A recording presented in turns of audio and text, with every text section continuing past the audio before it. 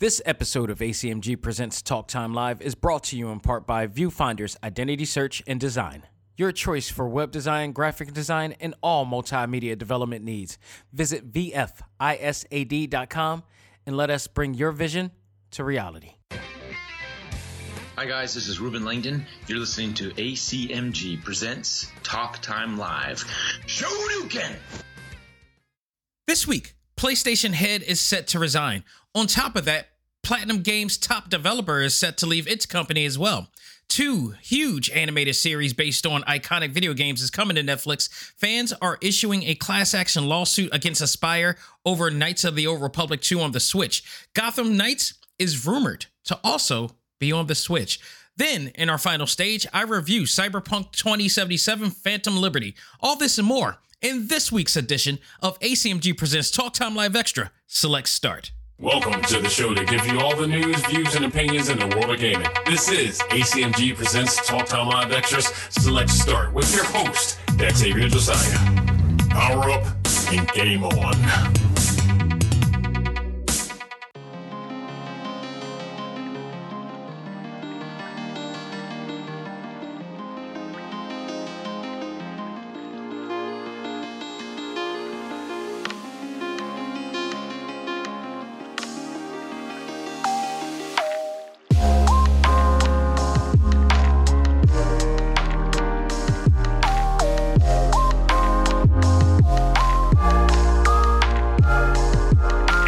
Again, everybody, and welcome back to another game-filled edition of Select Start, the video game podcast for A.C.M.G. Presents Talk Time Live and TalkTimeLive.com.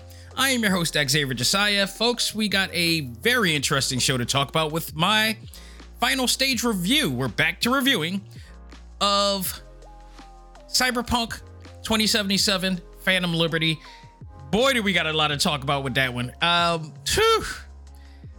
I consider this one of the greatest comeback stories, just one of them, because, you know, I was informed, I forgot about this. There's another big comeback game that ever existed in the name of No Man's Sky. It's like, okay, yeah, I might have to, that one may be at the top. I'm not sure, one of the two, but this is another winner. We're going to talk about why, the story, everything about it. I mean, if you play Cyberpunk 2077, you know what to expect, but in hindsight, there's a lot that has changed in this game too. So this will be This will be one of my most enjoyable reviews to date.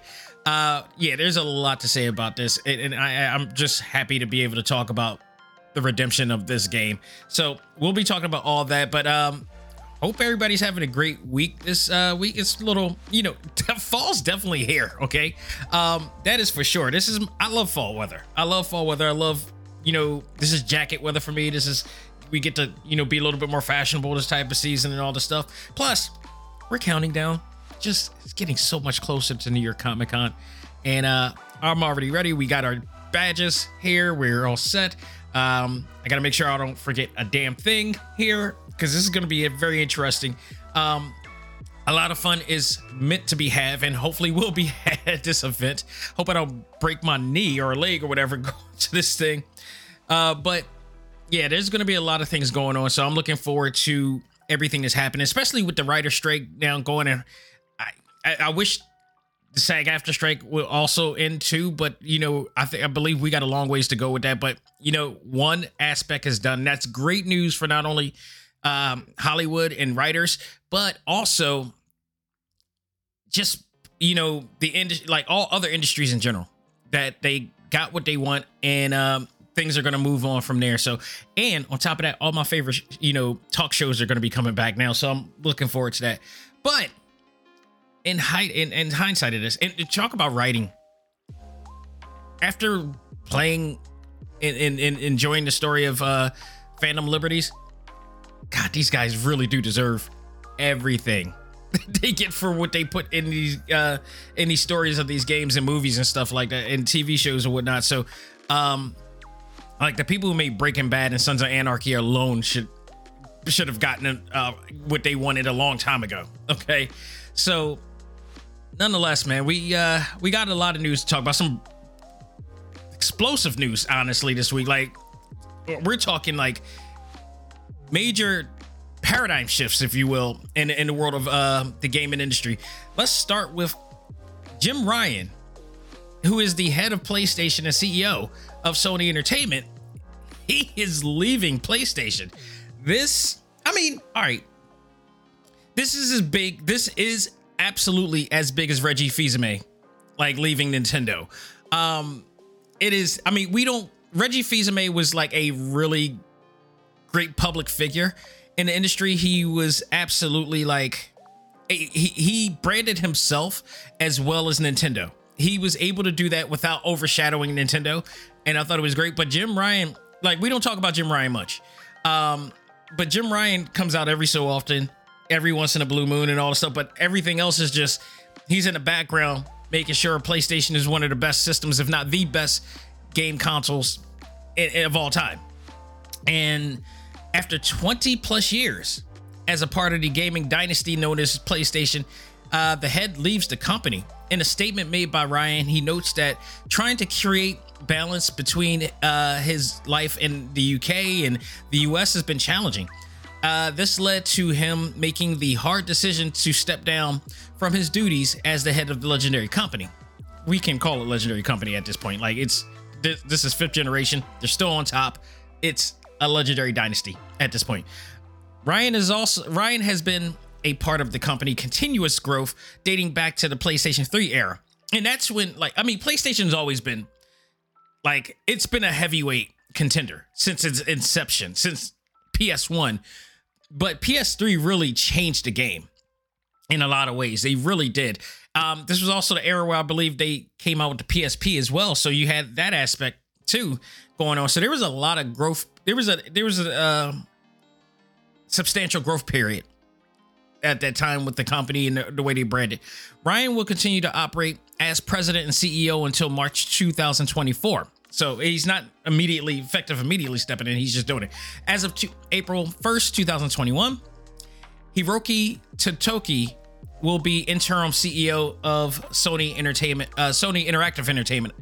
So yeah, this is big. That's a big one. Now, again, these guys aren't destined forever. Nobody's destined for forever. He is well earned his keep at this place and is he deserves to step down, in a sense that, like, he's done so much for this company. And I think he's leaving this company off on a great note, where there are some trusted people who is really doing a great job right now and probably learned his philosophy, the way he structures the company. He's leaving it in good hands. I mean, you got until 2024 to really make sure that you maintain that same philosophy and theme, but also, there's going to be changes as well, guaranteed, but it shouldn't be much because PlayStation is still on top. Like, at this point, if he's leaving on a great note, he's leaving when PlayStation is still the top company right now. So anything that happens after that, people are going to go back and compare whoever's taken over officially. Like, Totoki-san he's not going to be the official. He's just interim until they actually find somebody who is qualified, or they could change it up at any time.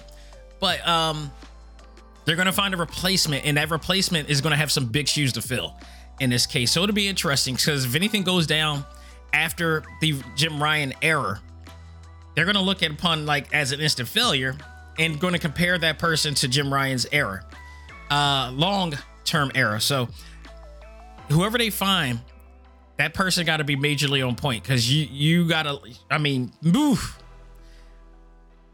it's going to be interesting. Let's just say that this can change the landscape of gaming in general. Like, I mentioned Reggie Fils-Aimé from Nintendo. And by the way, check out his book.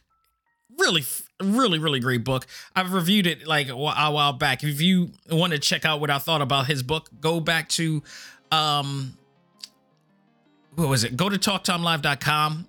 You can type in his name, it'll pop up. And I did a review when he came out with his book, and the book it's just fantastic. The things that I didn't know about him was absolutely fantastic. Like, I didn't know he was Haitian at all, and that's awesome because like this is an actual dude of color running Nintendo, even though he is a light-skinned dude in the industry. So who's to say that didn't play a factor? But he is a man of color. He's in there. He's representing, and he did a phenomenal job there.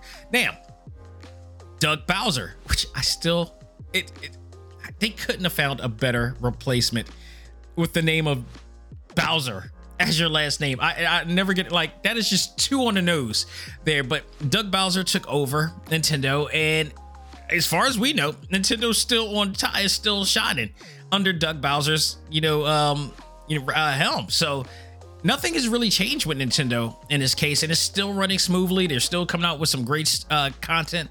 The Nintendo Switch is the best, console they've ever done to this date. So, as far as Nintendo of America, everything's running smooth under Doug Bowser. They transitioned and assimilated very well into doing it, and hopefully PlayStation will be able to do the same there. Because, it's going to be a lot on the line when it comes down to. So hopefully whoever takes over is more than ready and assertive enough to really want to take on that deal. But it's going to be an interesting next few years, definitely, to say the least there. But not only did we get this explosive news, we got another big bombshell of news in the world of Platinum Games. Platinum Games founder Hideki Kamiya also has announced that he is departing from his longtime company that he founded. Okay, so Hideki Kamiya, if you don't know that name, you damn sure know the games that he directed and put and did and created. One of which he directed Resident Evil 2, legendary game. He went on to be the chief creator of a game called Devil May Cry. And from that point on, he went on to work on a couple of those series and other series as well. But if some of Capcom's favorites, like Clover, Okami, Beautiful Joe, just to say, to name a few. He also directed Bayonetta, the original Bayonetta, and Wonderful 101. So, he's been involved in a lot of games, especially for Platinum Games. And Platinum Games is one of my favorite companies. Solely, possibly, in part, because of Kamiya-san. And Jim Ryan is leaving is one thing, because, again, we talked about it could be a smooth transition there. Hideki Kamiya leaving Platinum Games, this is a whole nother thing. I don't know. When you get major figures like him and Jim Ryan and Hideo Kojima, Keiji Inafune, just name a few, like when you get people like that leaving, Yoshinori Ono, when he left Capcom as well for parted ways with them. I forgot whatever company he's working with now, but you talk about Reggie Fils-Aimé being in the limelight. Like, Yoshinori Ono was one of the most fun public figures to see. If you go to San Diego Comic-Con, he was always there. I still have pictures with that I took with him, and I still have the original Nintendo Switch. My original, the first generation Nintendo Switch from 2017 that he autographed and signed on the back. I also have like 2 autograph cards that he has that I have framed as well. Like, he was a colorful, vibrant, and charismatic dude. You got people like that, and then they leave. It does take an impact away, but it doesn't last forever. Like, I was wondering like how a Street Fighter game without Yoshinori Ono was going to be, and we found out that from Street Fighter V, which, in all hindsight, in respect to Ono-san, that game is really awesome. They managed to make a game with the essence of what Ono has done, because you can never take away what Yoshinori Ono has done, but they managed to carry on that philosophy and improve on it in a major way. So, kudos to them. But in this case, I'm like, this guy was the founder of it. He was the one that is, you know, it'll be interesting to see how Platinum Games will be, because they have a certain particular theme to what they've done with their games. Their games are always, they make some of the best and most enjoyable 3D third-person platforming action adventure games. I mean, like I said, you talk about Bayonetta, you talk about Devil May Cry. These are like some of the most fun and over-the-top 3D platformer action games on the market. I mean, God, they also were the ones, and they also made licensed games too, like Teenage Mutant Ninja Turtles, Avatar, Transformers Devastation, which is like, in my opinion, the greatest Transformers game of all time. Like, it was an action 3D, platformer with the original cast of Transformers, mind you, voicing the roles. That's Peter Cullen and the original Bumblebee and all the, like, they went all out for that game. So you got that. I mean, there's so many awesome games that they've made down the line under his helm, like in his reign, and it's going to be interesting to see what they've done. But he confirmed this on his X account, if you will, Twitter, whatever you want to call it.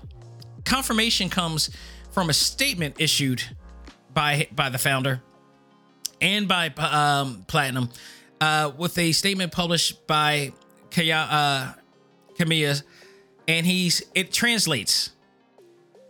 However, it basically, what does it say? This came, what is it? Confirmation. Let's see. Where can I start here? This came after a lot of consideration based on my own beliefs and was by no means an easy decision to make. Now, that leads me to believe that the company is going into a direction that he's not approving of. And granted, he's the founder, but a lot of times when companies grow, I don't know if Platinum Games is in a stock market or whatever like that, or if they're publicly traded. That plays a factor. So once you become publicly traded, even if you're a CEO, whatever like that, you got to answer to shareholders. You got to answer to, a committee of people that you no longer have that. You may, if you invested in the, like, I'll give a great example. Vince McMahon, like, say what I will about him, he is an evil genius. He is a maniacal, cerebral, evil genius. And even though they had a council of people, a committee of people with shareholders that they had to answer to, Vince McMahon still had like 51 shares of the company. So he gets, majority vote of whatever happens regardless. And even though they sold the company, now, he somehow weaseled his way into becoming the CEO and executive of this company, still getting power of approval of whatever. It's just, God, if you want to know who's a real life Lex Luthor, there you have it. That is, we live in a world with only Lex Luthor and no Superman. Right there. But the idea that he said that he he's considering based on my own beliefs, and it was no means an easy decision. He goes on to say, however, I feel this outcome is for the best. I will continue to create in my, again, listen, take note to what he said here. I will continue to create my Hideki Kamiya way. This sounds like Platinum Games is trying to go a different philosophical direction with their game development, one of which he did not approve of. And that kind of scares me too, because whatever decision, I mean, what they were doing already was just phenomenal. And I don't know what they're going to do now that made him change to, like, what was it that they said that led to him saying, like, I don't like this direction? Because Yoshinori Ono did this. I believe Yoshinori Ono did the exact same thing when it came to Capcom. And it was something we never really truly knew what happened with why he left.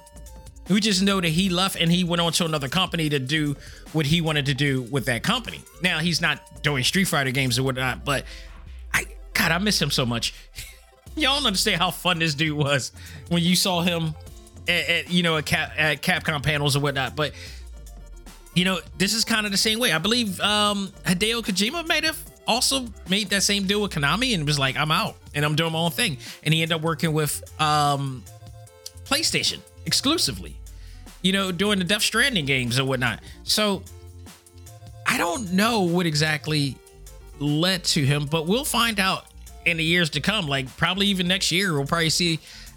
Maybe we'll see a change in the games that they're coming out with or whatnot. But if it's enough to make him leave and them saying it was obviously creative differences. That's what this is coming off with. And he's still saying that he's going to bring his brand of game development, wrong. So keep his eyes peeled. I don't know if that means he's already negotiated or found with somebody. I don't know if he has a clause in his contract that doesn't allow him to work with other people, or is he working on his own stuff, or I don't know. But it does sound like he's going to continue doing video games, but under his own deal. And here's the thing too. If you go to talktimelive.com and you go back and listen to a lot of the interviews I had with indie game developers, a lot of indie game developers are usually former employees of bigger companies. They're basically people who work for EA or Capcom or whatever like that, again, because of creative differences and creative license, they wanted to do stuff on their own. So they felt like, and I know what that feels like. I think that's why I do enjoy talking with indie developers a lot, because you got people who have ambitions and dreams, but because, they're under the big power company, they're kind of conformed to doing what they want to do, and they're not able to, issue out their ideas in possible situations of like, let's try this, because they don't want to listen. They want to go into their own thing when you might have an idea that can elevate the situation. And if you feel stunted in your growth like that, you're going to want to leave. And that's usually the case with this situation. So a lot of the people that I had the opportunity and pleasure of interviewing did just that. They went Desmond Wong, I believe, if I'm correct, he kind of did that too. There was a few other people that I've talked to in the past. You can hear in those interviews where we talk about that they work for major companies or other companies, and they just wanted to do their own thing. They wanted to create their own art. Whereas you work for a bigger company, they don't treat it like art. They treat it like another cash cow, if you will. And video games is an art. Much to what you want to think, it is an art. It is no different than anything. I've said this all the time. I did a term paper on it. I did a research paper on the comparing and contrasting of art history to video game art, and there's a lot of similarities to the evolution of both in terms of the visual evolution, the perspective, the creativity aspect, the realism aspect. Like you compare it to, I always, like Pong in Pong and the Atari games and stuff like that. You could compare that to the Paleolithic era or caveman era, for those who don't know what that is. You could compare it to that era because it was just very simplistic, depictions of things that were supposed to represent real life situations. We move on to, it evolves into the Nintendo era or the ColecoVision era, if you will. And then it evolves into the 3D era. Yu Suzuki, when he started Virtual Fighter and all that stuff, really that became the actual, how can I say, the Egyptian era, if you will. And then now we go to the Greco-Roman area where things are a little bit more photorealistic in a sense. That's what became the later PlayStations and Xboxes and all that stuff too. So there are many ways to consider this art. So when people feel like their creativity is being stunted, they want to get out. They want to do it. And some people have done that and done it successfully. Hideo Kojima has done it successfully. Keiji Inafune has done it successfully, even though Mighty Number 9 puts a stain on him, but he's done things after that are way more successful in hindsight of that. But you have all these other people that have just moved on to doing other things, and this is now another one. So I'm very interested. Look, he comes out with a game that is, to my liking. I'm supporting him.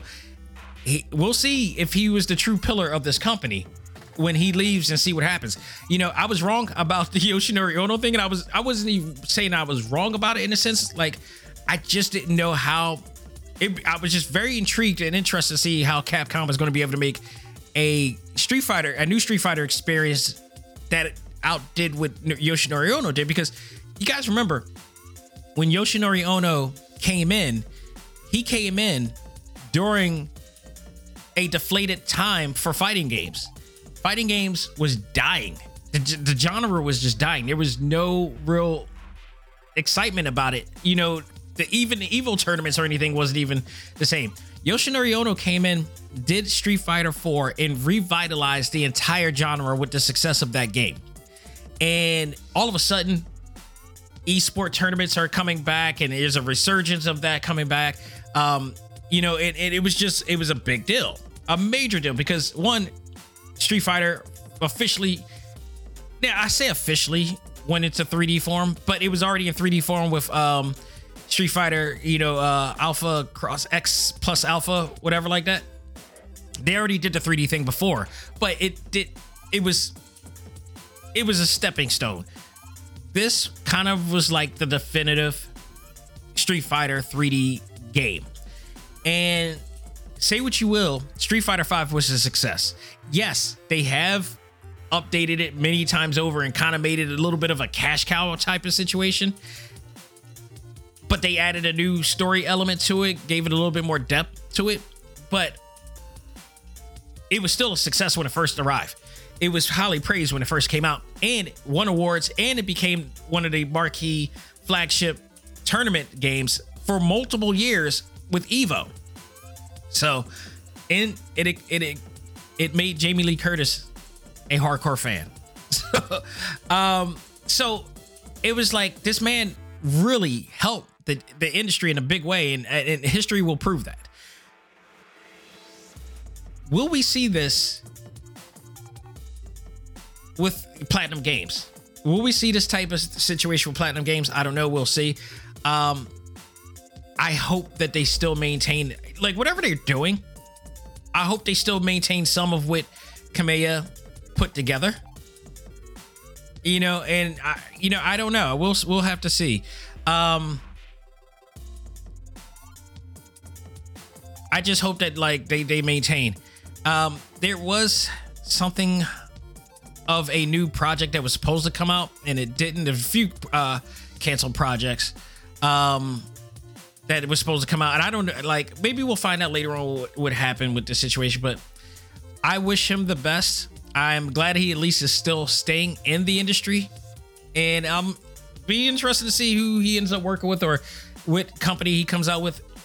It's not the last time we're going to see of him, that's for sure. So that just blew me away. I was like, wow, that did not see that coming at all. Not at once. You know what else I did not see coming?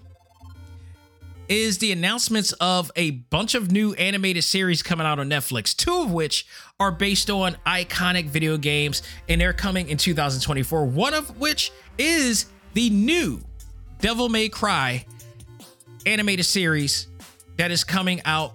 This is actually not breaking bombshell news, but this is news that we've been following for quite some time, because Castlevania, which was created and directed by A.C.M.G, that crazy ass dude.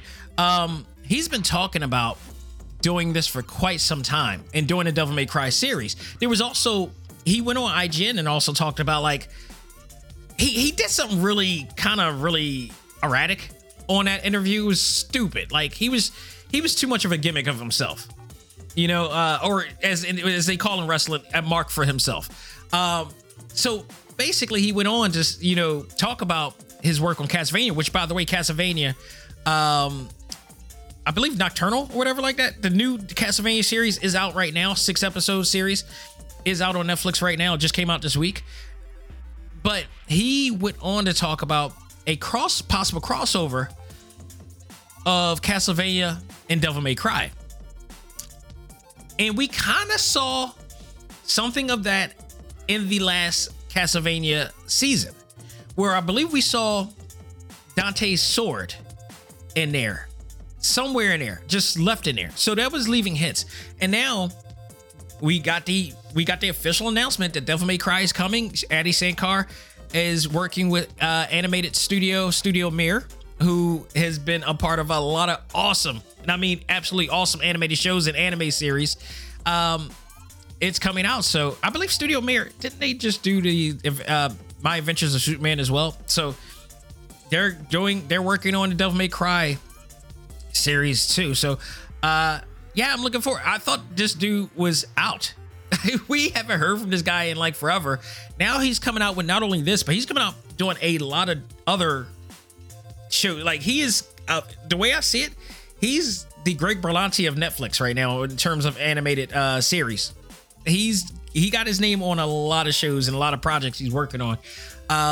That's one of them. So it's possible that we may actually see this crossover happen now that this is coming into fruition. This is scheduled to come out 2024. There was a brief teaser. We got to see what Dante looked like. He looks awesome, but we also got a short glimpse of what he sounds like. And I will tell you this, I think I've known the guy long enough to know what he sounds like. I do not think it is Ruben Langdon. I've had Ruben Langdon on the show 3 times. Ruben Langdon, who is the original voice of Ken Masters on Street Fighter and the original voice of Dante from Devil May Cry. And I don't think his voice, I think they're going to totally reboot this thing and totally start from scratch. Now, I don't know if that is true, if that has any indication based on the controversy of Ruben Langdon from before. He got quote unquote canceled because of his support of a few things. But one of which was his support of Vic Mignogna. Vic Mignogna, the former voice of Broly from Dragon Ball Z and Edward Elric from Full Metal Alchemist. You know, that dude was under fire because of accusations of sexual misconduct in both conventions and in the studio. So that was a situation, and you know, he's gonna have his friends, and one of them was Ruben, and Ruben kind of spoke out for him. I would also say Vic has some political issues too that people had. You know, I was told this by people in the know and people who work with him before that told me that he has issues with a lot of things, like he's on the right of certain things. Now, both guys have been on the show and have been very nice. They've been on more than once, and we've had nothing but great conduct and banter and all the stuff. This is prior to Ruben. I'm still cool with. I still, you know, I've reached out to Ruben. He still contacted me every so often. Like, he's just an actual nice guy. But, you know, in the world of social media, people take into context and, you know, just want to lash out at things for a lot of reasons. And some of it is warranted, some of it is not. And, you know, it is what it is. Like, when you're a celebrity, you say one thing that people don't agree with, you're automatically vilified for that reason. But some things, I don't think everything is warranted to be vilified. I tend to believe that, like, Ruben got the bad shift. Vic Mignogna, I can't vouch for. Like, he was a really nice dude, but I can't vouch for a lot of the things that he has done, said, or allegedly is conducted, you know. But it is what it is on that case. So, like, the thing is like, if they do a new Devil May Cry video game, who is, and apparently, because, like, if you can recall, Johnny Young Bosch, who is a friend of Ruben Langdon, has, you know, taken over the role And Ruben has gone on to say he approves of this. He is supporting this. It's fine. Even though it's sad that he is not taking on the role anymore. So he can't, I don't think he could be the voice of Dante because he's also somebody reminded me, and I forgot about this too, that he is the voice of Nero on the Devil May Cry series. So that's going to be a hard thing to do. It'll be interesting to see who is going to take over this role. It could be anybody, but if this is a reboot, that's fine. Because for anybody who is Ruben Langdon fans, you could still watch the original anime that's like really canon to the series technically, and you know, enjoy Ruben on that aspect. Like, they're not totally getting rid of Ruben Langdon in the video games or in the actual anime series. He's still that dude. Like, I don't think I think the reasons for them ousting him, I don't know. It's a tricky thing. It's a really tricky situation in that case. But you know, we may have a new voice of Dante here, and it may not be Ruben Langdon this time. So, you know, Ruben Langdon, I know Ruben Langdon fans are going to be, you're going to hear it because one, people like Ruben Langdon, and two, people just like to argue on social media regardless. Just, it's something to argue about. It's something, can I say, like, doing that, just finding something to argue and be upset about online is not therapeutic at all. It's not even, you know, healthy from a mental and a psychological standpoint. Like, I can't stress this enough. That and weaponizing the laugh emoji to troll people online. Neither of those things are healthy. You know, and when I say that, because if you're on Facebook, every post that has an article or something like that always has this lonely minority amount of people who use laugh emojis to weaponize that situation, you know, weaponize somebody's comment or post or whatever like that. It's not healthy. And it's usually somebody that uses a burner account that they hide under just to voice their opinion. If you got to go to that level and do all that, yo, it's not worth it. That's telling you enough. You're like, what are you doing with your life?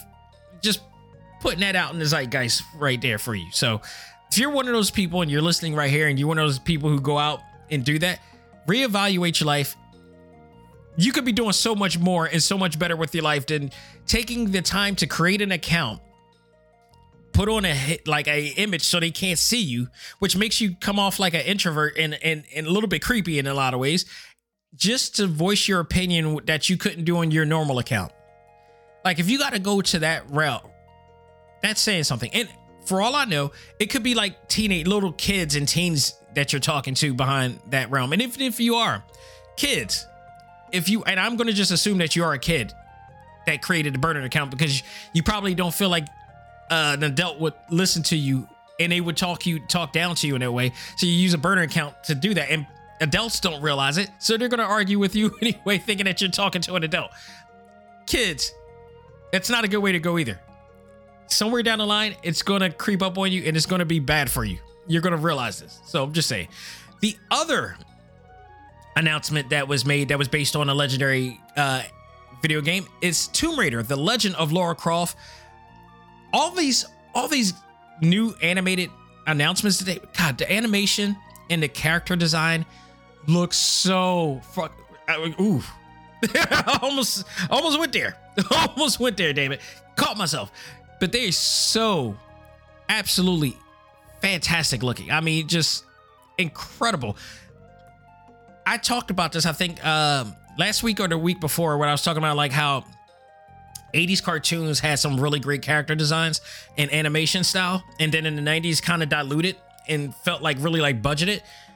And then Warner Brothers animation came out and just had some spectacular, you know, animation and character designs that just really reminded you why US cartoons were so great.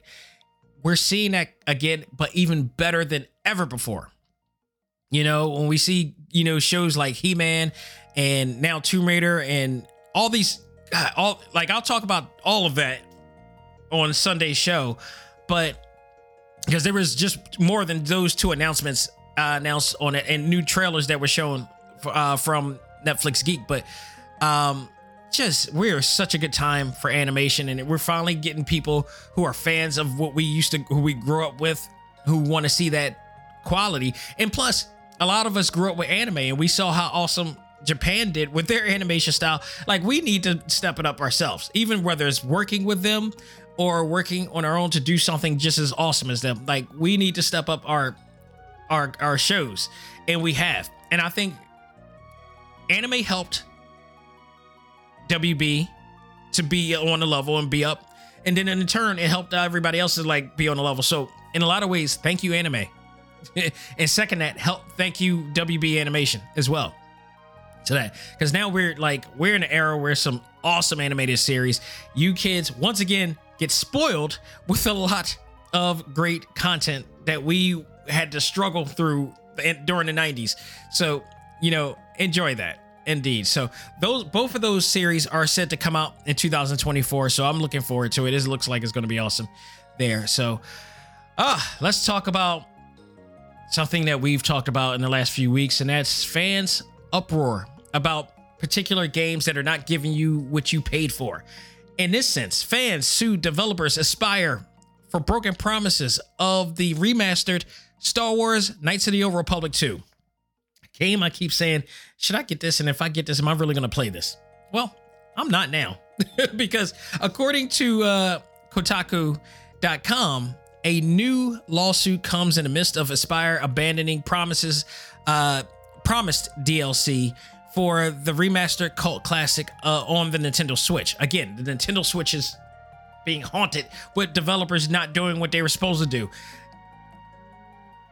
So a gamer by the name of Malachi Mikolonis, I'm going to butcher this. Malachi Mikolonis, I believe that's how it's pronounced, who is suing the publisher for failing to commit to their promise of offering a refund due to their lack of content that gamers paid for by pre-order. That's what I believe what just happened here. He accuses Aspyr for false advertising. This is not the first time a game company has done that, mind you. The article says that Mikolonis purchased the game but opted out to playing it until the restored content DLC arrived before playing it on the Nintendo Switch. So, I totally understand that. If you find out that one of your favorite all-time games is coming out on another platform, and not only that, it's coming out with particular content that you've been waiting for, and I'm like, okay, I don't want to play it until I get all this experience, and once it comes in, then I'll replay it all with the experience there. I totally get that. I absolutely get that indeed. So he waits and he waits and he waits, and all of a sudden the game studio promised to eventually add the DLC down the road. Now when you think down the road, it's like, okay, maybe in 6 months from now, maybe a few months from now, they're working on the DLC, maybe even like next year, who knows? But down the road should usually mean pretty soon. In June, however, the studio announced that they were no longer moving forward with the release DLC, despite charging fans for it. As an apology, because they know they were wrong, and when companies do wrong, they try to make right, without saying that they were wrong. As an apology, even if they didn't say an apology, because a lot of companies don't admit that they're wrong about things. This happens all the time. I don't understand that philosophy. It's in corporations, apologizing is a form of weakness, and it's I guess for them, for some reason, in the eyes of the public, it is seen as they're not capable of meeting standards or quality. I totally disagree with that. I think you kind of humanize yourself as a company by admitting that you're wrong, but also proving to make right, as we will see when we talk about Cyberpunk 2077 Phantom Liberty in our final stage review. This news also comes in the way. So wait, I should say, they, as an apology, the gamers, fans, and consumers that bought the game were offered free codes to other remastered Star Wars games on the Switch, like Force Unleashed and the other Knights of the Old Republic and whatever games that are coming out. Here's the problem with that. That may be good for some, but that's not good for everybody, because if you are a Star Wars fan and you own a Nintendo Switch, chances are you may have bought every Star Wars game on there. So if you're getting a free code, that means nothing to you because you got all the games already. You want your money back. You should get offered a refund for that. There shouldn't be anything, or at least a game for all of your library. Because if they have all the games, what are you doing there for those who got all the Star Wars games already? What are you going to do for them? So yeah, in some ways you get screwed out of this. I feel like he has legs to stand on. I'm not a lawyer or of any kind, but I feel like he and other people have legs to stand on. And this news also came after the reports of the studio struggling to develop the Knights of the Real Republic remake that was teased for PlayStation 5 a while back. And all of this, the class action lawsuit will allow anyone who experienced the same disappointment of buying the game with the intention of receiving the DLC can also join in this class action lawsuit as well. The remastered game on the eShop, on the Nintendo eShop, is now going for $7.50. That is horrible. I hope they win this case because it'll light a fire under every single developer's ass who has tried to do the same thing. Look, I keep saying this because this is the biggest example I could possibly make, and that is 2K Games. You talk about somebody who should have gotten a class action lawsuit. That company should have got it for WWE 2K18 because to this day, people got a really bad game, and we paid a lot of money for that bad game, and nothing ever came of it. They never really truly, fixed it. That's why I always praise AEW Games and THQ Nordic. Say what you will about the fact that they don't have that many features. That's nothing. The game is still playable and it's still fun to play in its core. The game is highly playable. It's the only true 3D wrestling game on the Nintendo Switch right now. And even though it's not perfect, they have improved on it a lot since it came out 4 months ago, especially with the recent, update that, I talked about last week. It has one or two little kinks, but it has come such a far way, and it's still way more playable and enjoyable and does not crash compared to WWE 2K18 when it came out. So say what you will for all you WWE fans that try to, dog out and down that game. It's still way more better than that game. We talked about Mortal Kombat 1. Mortal Kombat 1 is in this situation too. And if they don't improve on this game, it's possibly safe to say that NetherRealm Games can be issued a class action lawsuit for what they did with this game as well. So I'm hoping that these guys win. I hope that NetherRealm Games get their act together and get their shit together and come out with a game that is visually stimulating enough on the PlayStation, on the Switch, but also plays way better and processes way better than it does now. I refuse to play that game on the Switch right now until that update comes. And if there's a class action lawsuit for that, I'm stepping in on that because I was so hyped for this game like everybody else because there was no reason. Again, there are going to be trollers who don't own Switches that are online right now that have been clamoring to talk bad about the Switch and try to generalize the disappointment and the failure of the release of this game to every other game that's ever come out and talking all this type of crap, even though they don't own a Switch at all and they've never experienced anything from what the Switch has done and don't understand why. Yeah, regardless of what you say, yeah, you're going to always say because Zelda was a great game, but everything wasn't. That's not true. I counted. I found my library. I own over 400 games on the Nintendo Switch. A lot of them, a hell of a lot of them, I've reviewed since 2017. For me to actually own that library, and by the way, folks, those are poop reviews. Poop is my acronym for paid out of pocket. Okay. Their games, 98 or 99.5% of those games I've purchased on my own. Only 2 games by Way Forward I've ever gotten I got a review code for. That's the only ones. 3 actually. I'm sorry. Maybe actually 3 games because I think I got Cyber Shadow as well. I think I did. Maybe I did. Did I? Yeah, I think I did got Cyber Shadow as well. But every one of these games I have actually reviewed, I paid out of pocket.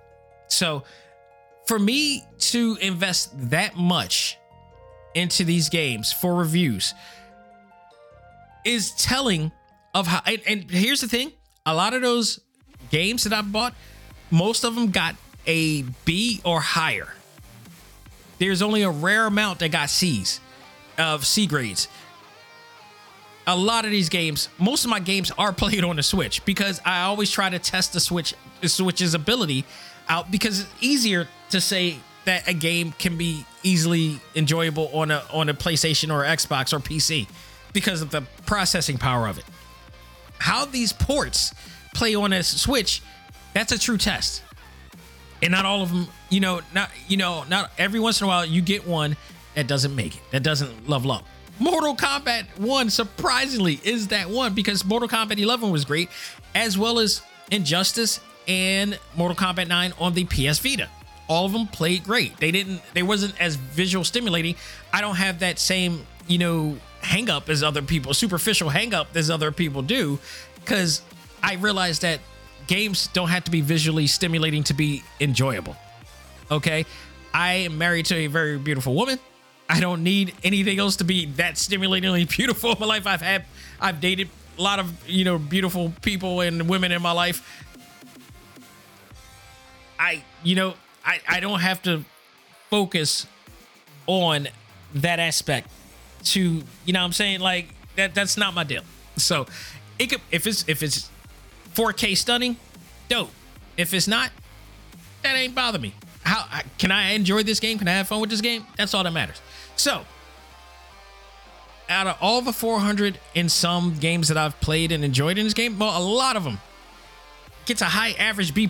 If I round all that up together, it's probably going to be a B+ or A- more than it is a C or whatever like that. So there are a lot of great games on that system. It just so happens that you get, every once in a while, you get one or two that doesn't level up.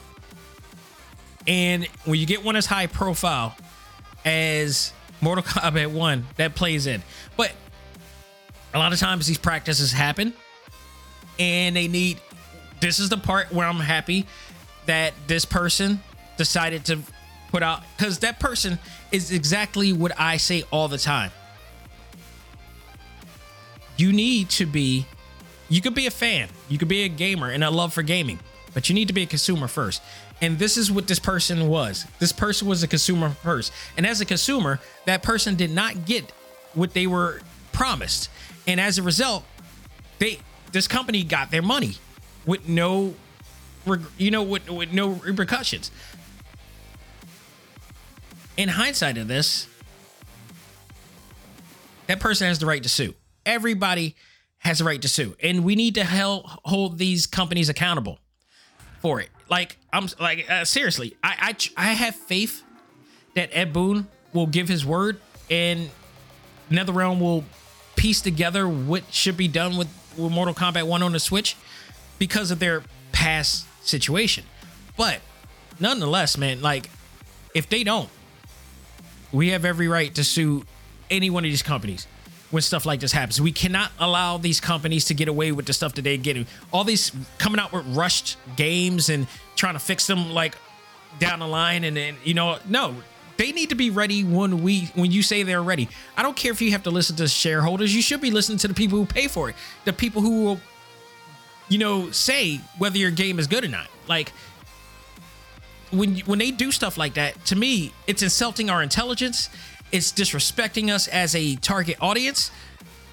It shouldn't be. And all of you that are listening, all of you who buy those games, absolutely should be way more assertive in situations like this, and take an initiative to voice your opinion, to say, I paid my hard-earned money for this game. I deserve better. All the crap that I go through in my life, all I ask is for the most anticipated game that I've been waiting for a long time, that will allow me to enjoy life a little bit better, that help me relax, help me unwind, help me get away from the crap that I go through on a normal basis in my 9 to 5 or whatever base job that you have, I come home for this recreation. And for that recreation to be crumbled because there's a lot of bugs and issues. And then now I got to go back to work and be more grumpy because my experience has been taken away from me because some stupid cash grab type of situation happened. You have every right to sue. Every right to sue for that. So here's hoping that that actually happens. If that, again, much like the SAG-AFTRA strike and the writer strike, if this works, this will light a fire under every single company's ass to not do the same again. They should have done this a long time ago. They should have done this with Marvel Avengers. But to Marvel Avengers credit, Marvel Avengers also did come back. They don't get enough praise, but they, you know, because of their paywall situation and pay structure, it's overshadowed the improvements that that game has made. You know, they kicked their own selves in the ass for how they handled that game. CD Projekt Red, on the other hand, has greatly redeemed themselves in this situation, and we're going to talk about that soon. But before we do, I want to talk about another major rumor. You know, also there's a lot of things happening in October. We got Spider-Man 2 coming. We got a lot of games coming along the way. One of which is the Batman trilogy, which I believe, and I looked this up, it is not a cloud-based game. It better not be a cloud-based game. But from what I understand, this is a actual port into the actual. I'm praying it better be a port because I'm not paying. I do not want to pay for a cloud-based game. I will be highly pissed. But judging from what I understand and what I read, like, it's going to require you to have a lot of memory space. So they should be able to do this. And if they do, there is a rumor that another Batman-based game of recent is scheduled to come out on the Switch. That is Gotham Knights. Gotham Knights, I believe I gave a B+ for when it came out. Mostly because that game was awesome. A lot of people don't like it because, and I don't totally discredit the gamers that didn't like it. I think there was a misconception, and that's the fault of WB Games. Gotham Knights is a action RPG. It is not an action adventure game like Gotham, the Arkham series. The Gotham series, created by Rocksteady, was meant to be action based. This Gotham Knights game is not an Arkham game. This is a totally different type of game. This is an action role-playing game, meaning the controls are going to be action role-playing based. So that's, I think, the misconception, because people went in thinking it was a Arkham game, and I think WB Games and I forgot what other company was factored with this, WB Montreal or whatever, something like that. But WB Games gave the impression that this was going to be an Arkham game. They never specified that this was an action RPG game. If they would have specified that and clarified that this is an action RPG, not an Arkham game, they're doing something totally different, I think people would have gone in with a different approach and a different perspective of the game. So when you kind of realize it, you actually enjoy the game better. And I enjoyed this game. And the idea that, according to comicbook.com, a leak associated with Gotham Knights has been verified for the Nintendo Switch, which is said to be released soon. The game was spotted on a Korean ratings website. A Switch interaction of Gotham Knights has officially been rated in that region. And I'm saying rumor, but when you see things like that, it could happen. Now, it is believed that this could be a cloud version of the game, and if it is, I'm out. I'm tired of buying cloud games. Especially, here's the thing. I'm tired of paying full price for a cloud game. I don't like it, the fact, because you buy a cloud game and you're paying full price for a cloud game. To me, is despicable, because you're not owning the game. At any time, the game cannot be played at all times. You're restricted from playing the game, like much like you would any other online type of game, like Overwatch. As much as I enjoyed Overwatch, I hate the idea that it's a online only based game. Like you're conformed, you're restricted to only playing it when you're around a strong Wi-Fi bandwidth. If I take that to a hotel, depending on what hotel it is, it's not going to be as playable. You're not going to have that same experience. So I don't like the idea of cloud-based games. I got Guardians of the Galaxy and I believe Kingdom Hearts. And as much as I love those games on a normal platform, I hate playing it because you don't own it, but you paid full price for it at the same time. Like, at least if you're going to try to make me pay for this, lower the price for this game and majorly, because I don't, at any time y'all can pull the plug and I can no longer play this game on the Nintendo Switch. I don't like that. That's not me owning it. That's me paying to borrow that game. I want to be able to have full ownership and play that game offline. If Gotham Knights is coming, I just need to give me a downsized version of the game I can play on the go. Like, it's going to be cloud-based on the Nintendo Switch and you're charging me full price for this? This is the consumer side coming with using critical thinking here. So you're going to give me this game, charge me full price for this game that you charge other people on the other platforms, that you can download the data and play it offline at any time. But you're going to charge me the same price to play it on the game that I can't fully play whenever I go. And I need full online. Like, this is the part where I talk about they insult our intelligence and they don't think highly of our intelligence. And this is what they think of the demographic. Like, why would you, think about what goes into the thought process of like, will they actually buy this game? In my mind, that meeting goes, yeah, they're stupid enough to buy this. What the hell? They don't care. They don't, people just buy and don't think. And it's true. It is, they would be absolutely true. They do not think of these type of things. And therefore, they just go and buy.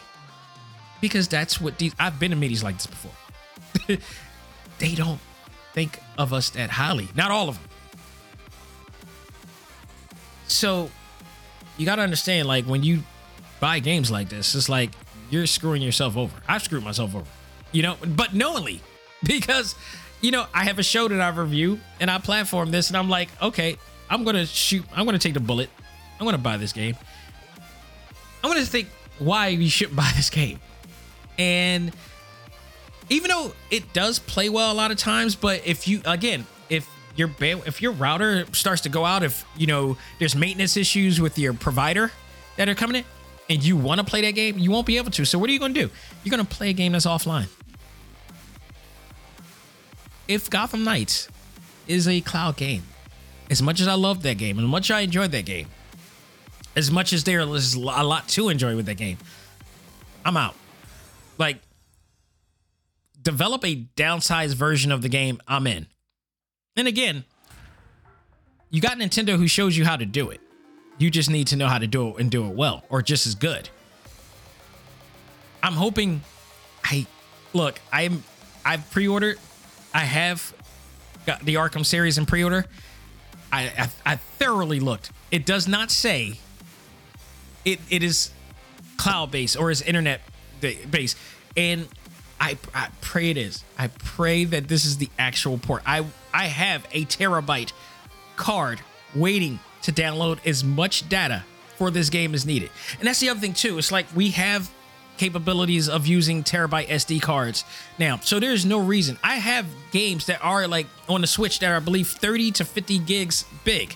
So you can do this, even though Breath of the Wild and Tears of the Kingdom are like, 6 and 9 gigs big, and they are massive. So that's why I always say, like, those games are like the arc reactor, and people are trying to figure out how to create Tony Stark's arc reactor and do the same thing. There's a bunch of Obadiah States around who are trying to figure out how to make the arc reactor as powerful but compact as what he did. So I'm hoping that this is it, but if this game comes out, awesome. If it's cloud-based, I'm out. I'll stick to the the PlayStation 5 version, because if everything fails, I can still play it with no problem. So there you have it, folks. That will do it for this portion of the show. We're going to take... Ladies and gentlemen, this is Dak Xavier Josiah, the host of A.C.M.G. Presents Talk Time Live, the podcast. You want to catch up with all of our podcast shows and hear from some of the hottest names in all of anime, comics, movies, and games, such as... This is Miley Flanagan, the voice of Naruto. This is Stephanie Shea, the voice of Sailor Moon. This is Ruben Langdon, voice of Ken Masters and Dante from Devil May Cry. Hey there, this is Kyle Hebert, the voice of Ryu from Street Fighter V. This is Chris Battle, character designer of Teen Titans Go. Here's your chance to check out all of that and more on TalkTimeLive.com. TalkTimeLive.com provides all of our ACMG content with new and previous episodes, exclusive interviews, articles, and much more. Visit TalkTimeLive.com and let us help you learn to let go, live life, and love all things ACMG. Talk Time Live.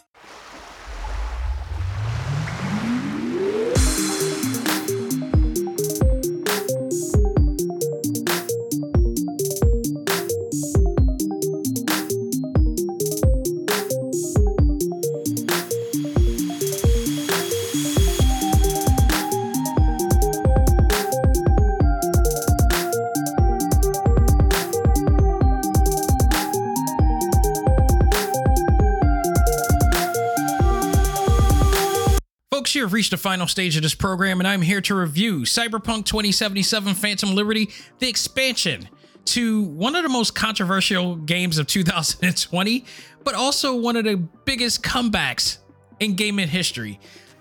Debatable whether this is a bigger comeback than No Man's Sky, but nonetheless, this is in the history books as a great redemption story for CD Projekt Red, who in 2020 had to eat a lot of crow because of their mismanagement, their manhandle of the development of this game on the PlayStation 4 and Xbox One, I believe. And so much so that they had to stop selling it. They took it off the shelf, a virtual shelf and physical shelf. And they had a lot of tweaking and redeeming to do. It was like one of the rare companies to actually give back refunds, because that didn't happen at a time. Like PlayStation used to refuse to give back refunds, but the game was so bad at the time that people wanted their refund, and I was one of those people. I got my refund back, but then they also tried to gain get back in the graces of us as consumers and game fans by charging it for only $24 in hopes and promise that you will have a better experience than before. They also did show by also coming out with the awesome anime Cyberpunk Edge Runner, which in my opinion, I'm one of those people, but it helped in bringing people back because how great that show and series was on Netflix. I rewatched it recently. It's so awesome.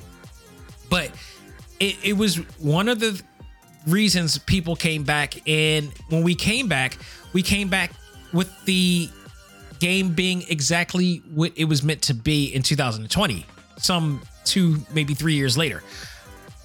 I'm glad they didn't give up on it. I'm also glad that they apologized for what they did and worked hard to get back in our graces and redeem themselves. Might I say they have done just that, not only just with the original game, because when I came back, I enjoyed the game the way I was intended to enjoy it. Now, for those who don't understand, like I was not a first-person shooter fan. I never liked them. I'm not a fan of Call of Duty, all those military-based games, the shooters, whatnot. I'm not a big fan of, using guns. I'm usually a fan of, swords, mystical powers, whatever like that. So, like, if I'm going to play a first-person shooter, Immortals of Avion and Ghostwire Tokyo is the type of first-person shooter game that I would play. Cyberpunk was supposed to be me finally getting into the first-person shooter deal, mostly in part due to Keanu Reeves being in the game, because I'm a big Keanu Reeves fan, just like everybody, and this game got majorly hyped at the time. So it was much to everybody's surprise, like it is with Mortal Kombat 1, that this game became a disaster. And because it's involved with WB Games, much like Mortal Kombat 1, they had to do a lot of work to bringing this game back into fruition. much like Ed Boon and NetherRealm Studios have to do right now. And to CD Projekt Red's credit, they have done just that. That game was so fantastic. I enjoyed the game, and I got so emotionally invested into all three stories, playing all three different roles with three different outcomes and whatnot. Much to my chagrin, none of them were good outcomes in a sense for V. And it just turned out that it ended up being a very, very awesome game experience. So after they redeemed themselves, they wind up announcing that they were doing an expansion to this, and the expansion included the appearance of one Idris Elba playing the role of Solomon Reed. And we got a chance to reprise our role as male and female V. You know, of course, Shermie Lee, who is also one of the Sailor Scouts and plays other roles. And I had the opportunity to do a panel with her in 2021. She plays V, the female version, and I've played her in her roles too, because there were some characters that I wanted to her be involved with as well. But also Gavin Drea, who plays the male version of V and plays it very well, you know, playing, you know, on the other side of Keanu Reeves' Johnny Silverhand, if you will, and now working with Idris Elba in this role. So it's a very, very interesting game. The original game plays off like a sci-fi noir, whereas the expansion, Phantom Liberty, is basically a spy thriller. Nothing else can be said. It's basically a spy thriller here, and the story is just incredible, and it goes so many twists and turns, and you could go so many different directions. I just went to one direction, but there are 4 more directions that you could go with 4 different endings. In one, I guess you could call it a good ending, because it's kind of the ending, and I'm saying this with the upper inflection. It's kind of the ending that we're looking for, but here's a twist. By the time I finished this game with the new ending, I felt like if you play Twisted Metal and you see one of the characters doing a deal with Callisto, if you play Twisted Metal, you know what happens. You get the ending that you want, but not exactly the ending that you know, really wanted in this way. And this kind of played on here. Like, it had me going all night thinking like, man, was it really worth the ride? I mean, I got what I want out of it, but like, there's a cost to that, you know? It's just what I'll put it to you like this. I'm not spoiling any of the ending at all. You need to play it yourself. There's absolutely highly recommend playing this game. I'm telling you right now, this is one of the games of the year. This is going to be one of the games to play this year. If it doesn't make game of the year, I think it should get best writing and best directed at best. Like, it is so good. I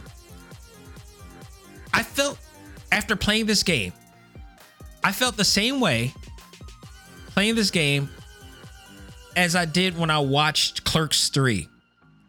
If you watch Clerks 3, you know how great Clerks 3 is, but there's a cost in there. And I came out of this feeling the exact same way I did with Clerks 3. It's like, wow, this was an incredible movie. But can I experience this again because of everything that happened? Especially because I interviewed Brian O'Halloran right before I saw this movie, and I was like, I had no idea what was going to happen. And just from the minute that I watched that movie and putting 2 and 2 together, I'm like, oh my God, I can't believe this is happening. Is this going to happen? What the hell is happening here? What is going on here? What? Oh my God, I can't believe it went the way it did. This is kind of the way I went with this. But also, again, I had one ending. I had one situation to the end. There are 4 different ways that this thing can go, but each direction comes with sacrifice. And it's up to you to figure out, like, was it worth the sacrifice? And that's what you get out of here. And that's the most incredible thing about this game. It is so intriguing. And it's some of the best storytelling I've seen this year. And I've played my fair share of great games. And like, out of all the games I played this year in 2021, I mean 2022 to 2023, 1, 2, 3, 4. There's only 4 games I'm giving the highest score to. And all those 4 games still doesn't have the storytelling that this one had. This was just absolutely unbelievable, incredible. Like, I'm sorry, that's 6 actually. Horizon Forbidden West Burning Shores also gets that nod, but Burning Shores was really great. This is on that level of Burning Shores, but I think they just went just a little bit more. But I like Burning Shores because I don't know, man. It's like Burning Shores story. It was the total opposite. It was just as great of an ending, but it was also the opposite of the ending I have here. Like, you went off on a good note with Burning Shores. This one is like you go off on a good note, but it's not, you're not totally unscathed. Man, there's gonna be some very interesting Game of the Year contenders this year in terms of stuff like that. I can only compare this to the level of Burning Shores because Burning Shores had and now granted, we did not get Spider-Man 2 yet, so I can't even say in terms of what the best story this year is, but oh boy, it's gonna be some bangers this year, I'll tell you this. So let's talk about the story real quick. Take note, this takes place right before you're about to, go to war with the Osaka Corporation. Just when you're about to go, because when you beat the game, they put you back right before that era. And now I understand why they did this, because you have a choice. There's now a fork in the road in your story road. You now have the choice. When you get the expansion, you get the opportunity to just finish off Osaka in hopes that you can get the chip out of your system. If you played the original games, all 3 of the stories of the original games, the Street Kid, the Nomad, and I forgot the Corporation version, you know the outcome of those. So now you got this new direction of Phantom Liberty, where you're getting called by a character named Songbird to help her out in a situation. So V is asked to help the president of the NUS, the New United States, or the NUSA, I've heard them say from time to time. So you're here to help President Myers after their plane is being shot down in Dogtown, ruled by a criminal warlord, an enemy to the president named Kurt Hansen. This starts up a whole firestorm of things. He teams up with a sleeper agent known as Solomon Reed, played by Idris Elba, to save the president and unravel a huge scandal in the midst of maintaining diplomatic relations with the rest of the world. Because anybody finds out about the real secrets behind what happened with President Myers, it's going to be an all-out war. V was also promised to be cured of the damaged chip that has plagued him and Johnny Silverhand if he helps to save the president. Will V be able to complete this mission while also having the ability to save himself? So you're thinking like they got an expansion here, and it's like, okay, V's still alive. How does this go? How does it start? Because when you first saw the trailer, it's like, okay, V's still a part of this. Is not a brand new story involving a new character, because we already know what happens to V in the old story. No, this is a fork in the road situation. Now, if you go this direction, especially if you already knew what happened in the other 3 stories, how would this one go? Will you get the final resolution that you've been waiting for? And that's where the story goes. And that's where you got to find out. So, that is the cliffhanger right there. That is the dangling carrot of this whole entire thing. If you've experienced everything that you had before, oh my goodness, man. You're going to go through an even bigger thrill ride this time around. So let's talk about the originality. We're going by originality, visual presentation, and performance, I should add. From here, you're going to also have sound and music, gameplay, fun factor, replay value, actor performances, storytelling. Folks, You don't need a crystal ball to predict the obvious and the way I'm sounding right now, how this is going to go. It's Cyberpunk, the way we wanted it in 2020 and like never before. CD Projekt Red opened up a can of hell ass with these new features. As part of the expansion, players will now be able to gain access to hundreds of new items, vehicles, combat vehicles, mind you, weapons, clothing, and cyberware, as well as a whole new relic skill tree, which unique relic perks, which brings even more freedom and flexibility to the playstyle curation. Vehicles can now be enhanced for combat because now there's vehicular combat that you could do in the game, which is one of the most fun new features that you can enjoy in this game as well.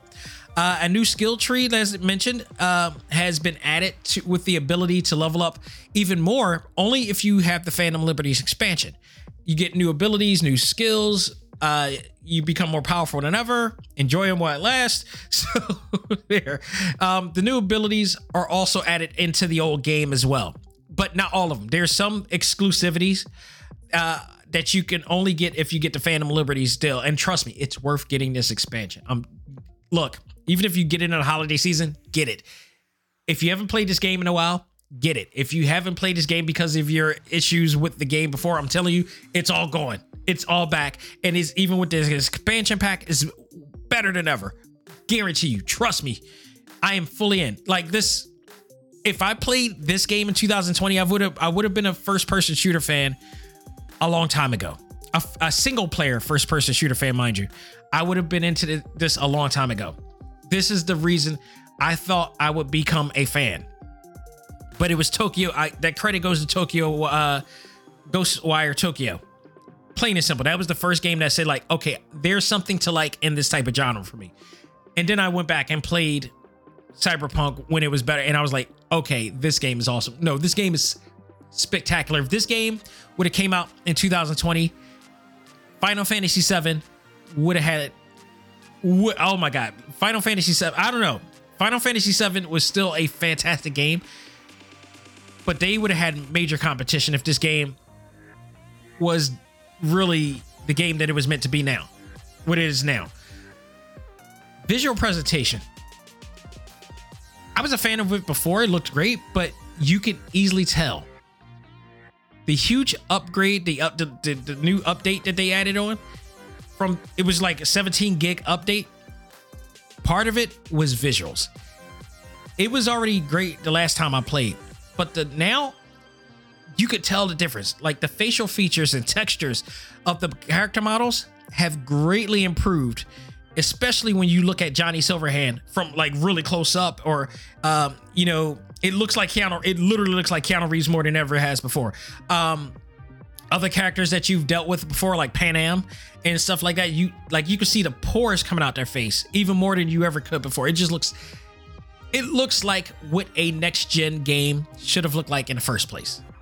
Like, this is the true power of the PlayStation 5 and the Xbox Series X and all that. Like, it is. Music has always been great, and this is no different. They even added new radio stations and music stations to the game as well now. So, I mean, you got the WB level theatrical scores and whatnot in here. So that's always been there. It's always been good. Always played. Gameplay also has been always played. Like, after playing multiple first-person shooter games, like Immortals Avium and Ghostwire Tokyo and stuff, going back to this and with the new additions and changes that they've made, it just made me more appreciative of the control scheme now, especially because one of my biggest peeves of Immortals of Avium, when I played that game, I enjoyed it, but I hated the fact that your character hand is always sticking out as you're walking, even on you're just traversing through normal villages and all this stuff. Like, you're not in combat all the time. You don't need to have your hand sticking out. I never understood, and I couldn't hoist my hand from just staying down. It just like made no sense. Hopefully, I did see a few updates on from Immortals Avium. Maybe I need to jump back in there just to see what the updates are, or just look online to see what the updates are. But hopefully one of them is like, let him put his hand down. He can't just have his hand sticking out all the time. At least with this, CD Projekt Red was a little bit more intuitive to understanding the logic of doing it. Like you're walking around, you can have your hand, host it with the gun or your sword or whatever like that, or whatever weapon that you use. But then you can double tap it to put it down, because logically you're not walking around with your hands sticking out all the time. You're not always on attack. So when I did it in Immortals of Avium, it really kind of took me out of the experience, because my head is spinning like logically, like you don't normally walk like this. Okay. So this takes the realism effect of it, or the logistics effect of it from that point. Fun factor, I enjoyed every single minute of this game, from engaging in the plot of Phantom Liberty, or just traveling from Dogtown to Night City and other places, doing side missions. And there is so much to do, with so much story to tell, and enjoy this entire time. It's just the open world aspect of Cyberpunk is just amazing. Just absolutely amazing. Phantom Liberties takes you through a whirlwind of twists and turns in this sci-fi spy thriller. By the end, you're like drained, but in a very good way. You even though I just only played one story aspect, I just left out like, wow, I'm just blown away that this is the stage of gaming that we're in now. Like you guys gotta understand, like, I think I put up a post like, what was the first game you've ever played? And I actually said Pong. Pong is the very first video game ever. It's just a dot, playing like ping pong with another, with two like rectangular objects together. I was in the beginning of the gaming, era. That was my first game. So to see the evolution of gaming to the point that it's at a Hollywood level is astounding. That we look at video games in the same genre as TV shows or movies or whatnot. It's astounding. And the writing in this, writing and storytelling and character development of this game can level up to any series or any movie that you've ever watched. Like, it is a Warner Brothers level series. You could tell. And it's just amazing. You just enjoy the whole entire thing from start to finish. It's just incredible. You get so engaged. Like, this game, I play this game and I'm like, why are we doing virtual reality? It's just no point. When you make great games that still, you could be more immersed into Cyberpunk and games like this without even having to put gargles in your face. That gimmick, it's not needed. All you need to do is just create a really great, engaging, compelling game experience like you did with this. So replay value, I will absolutely play. I have played this game. I've played it 4 times now, and played this experience. Will I play it from start to finish again? I could, because there's still so much I need to do. I didn't have every romantic engagement in there. There's a few I left out in there. There's the one woman that that V has not dealt with that I'm aware of, and I don't know the outcome of that one. So I could go back in and play this whole thing again, and then go back and play Phantom Liberties and try to do a whole nother outcome, because there are 4 different outcomes to that from that as well. So some of them good, some of them bad. So I can absolutely do it. My thing is, I will say this, because of the particular ending that I've done, it also kind of gave away what would happen if I was the female version too. And it's kind of an interesting take as well. So, this game is just spectacular from that point. So if you have time to invest, you can play the expansion over again, as there are like literally 5 paths you could go through in this game. And I can go through the other paths and check it out. Choosing one path may lead you into a compromising situation with your crew, while the others may take you on another road.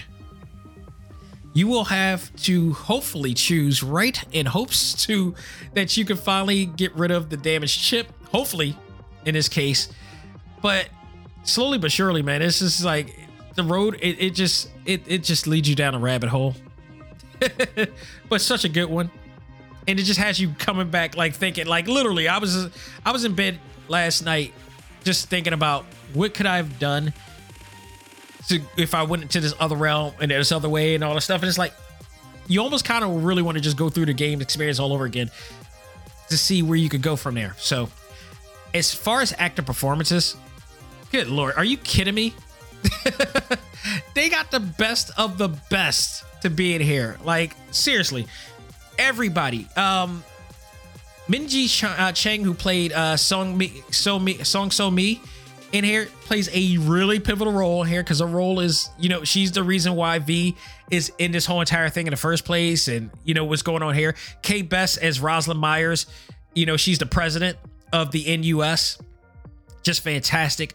Oh, another one. Yvonne Sinet Jones. There's a lot of great representation in here, boy, in this game, in this version. I feel like there was way more, you know, characters of color in here than it was in the original game. But the original game had, you know, had a lot of great diversity in here too. But I feel like they doubled down on this one.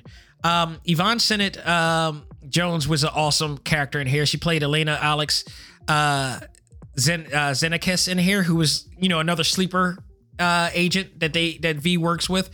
And I almost felt like there was going to be something in the midst of that one too, but like it was. Elijah Montjoy played Kurt Hansen. You're gonna hate this dude with conviction for a reason, man. It's just incredible. But there was a lot of great characters in here, and you know, moments in here. Performances were A-list actor level performances, just all around. Everybody you came across with, they just did a great job with this. You'd be hard pressed not to love this. So overall, let's get to the grades here. I mean, dude,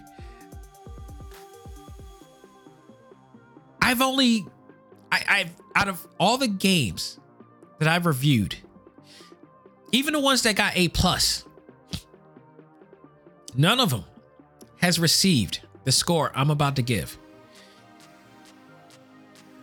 Originality gets 100. There's only a few in here that gets originality. Akiba's Trip 2, director's cut, got that. Bayonetta, Cereza, and the Lost, I forgot, the Lost Forest or whatever like that, got 100. Street Fighter 6 got 100. Legend of Zelda Tears of the Kingdom got 100. This is another game that gets 100 for this. Visual performance, visual presentation and performance gets 100 from here. Sound of music, of course, gets 100.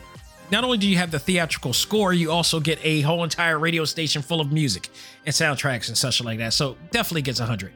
Gameplay absolutely gets 100. Fluid gameplay all through and through. You know you got to remap your controls. You just enjoy it for what it is right there. Fun factor, 100. Replay value, so many directions you could go, and you could go back and play it all over again, and like it's a whole new different game. 100.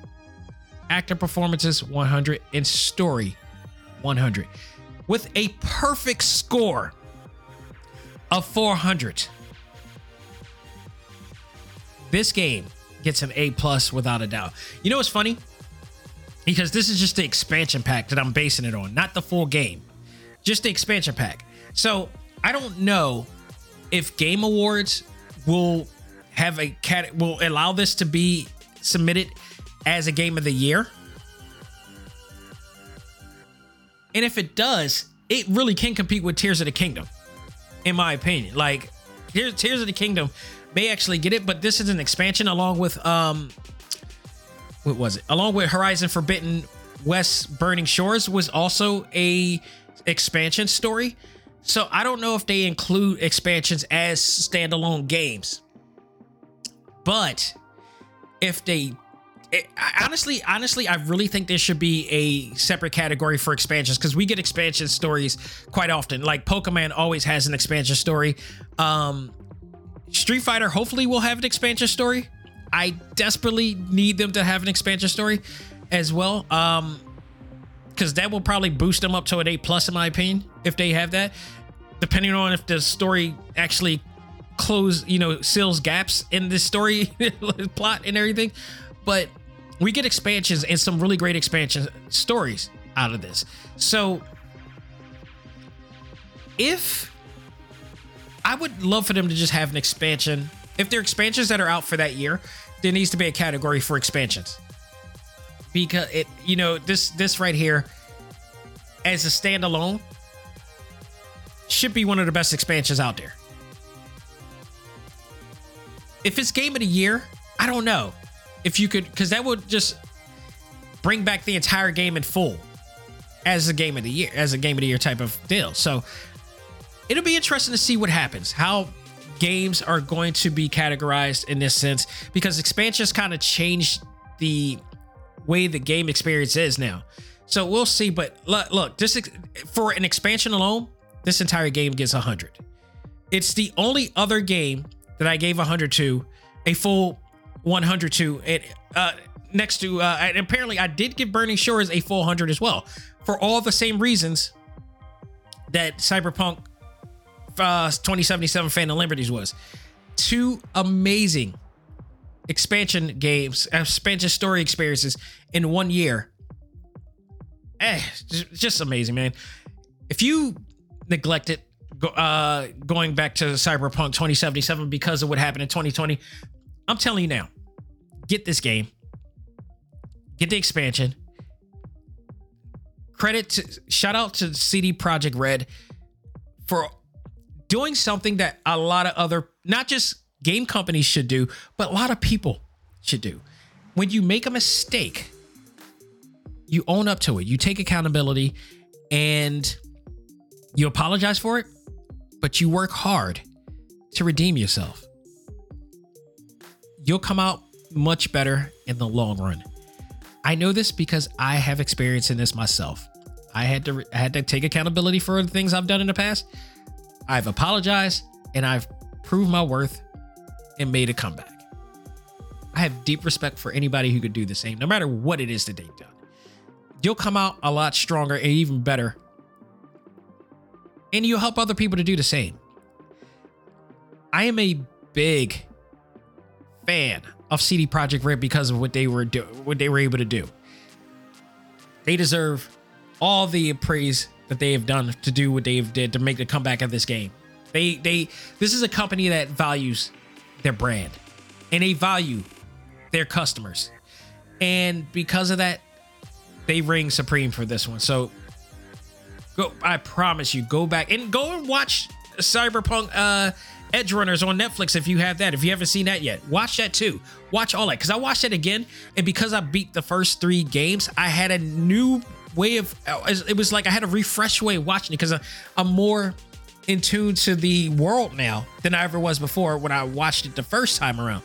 So go out of your way, check all it out, invest in this. You will not be wrong, folks.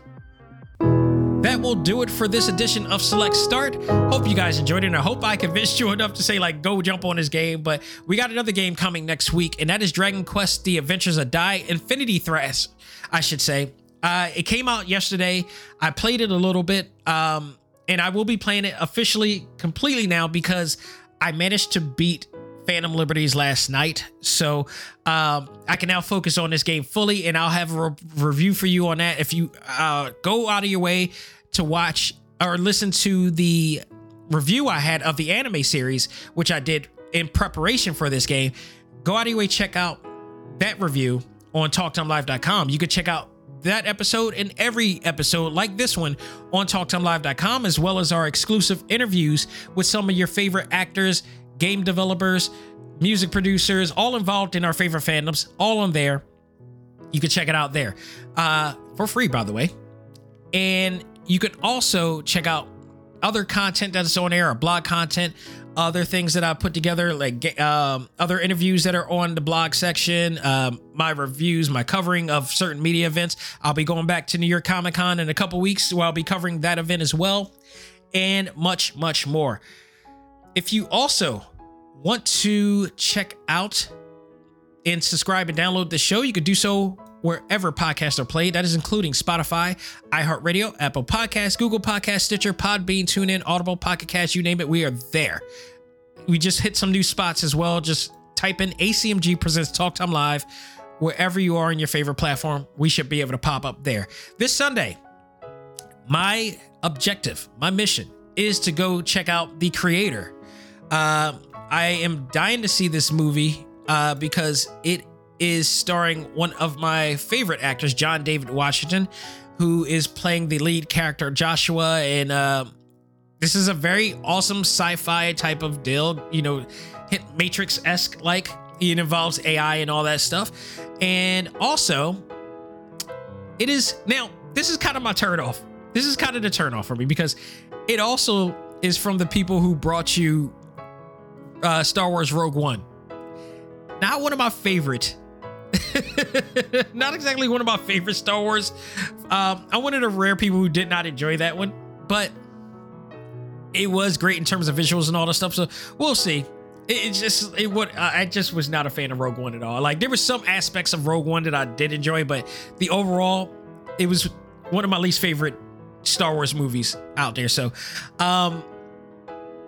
we'll check out. The idea is for me to check that out. If not, I still got Castlevania that I got to check out this week too. So it may be one or the other, but the primary will be possibly creators from there. So that's all we have for this week. That'll do it for me, folks. On behalf of myself, this is Dak Xavier Josiah saying, learn to let go, live life, and love all things anime, comics, movies, and games. This is ACMG Presents Talk Time Live. I am out there. Take care and have a great and safe week.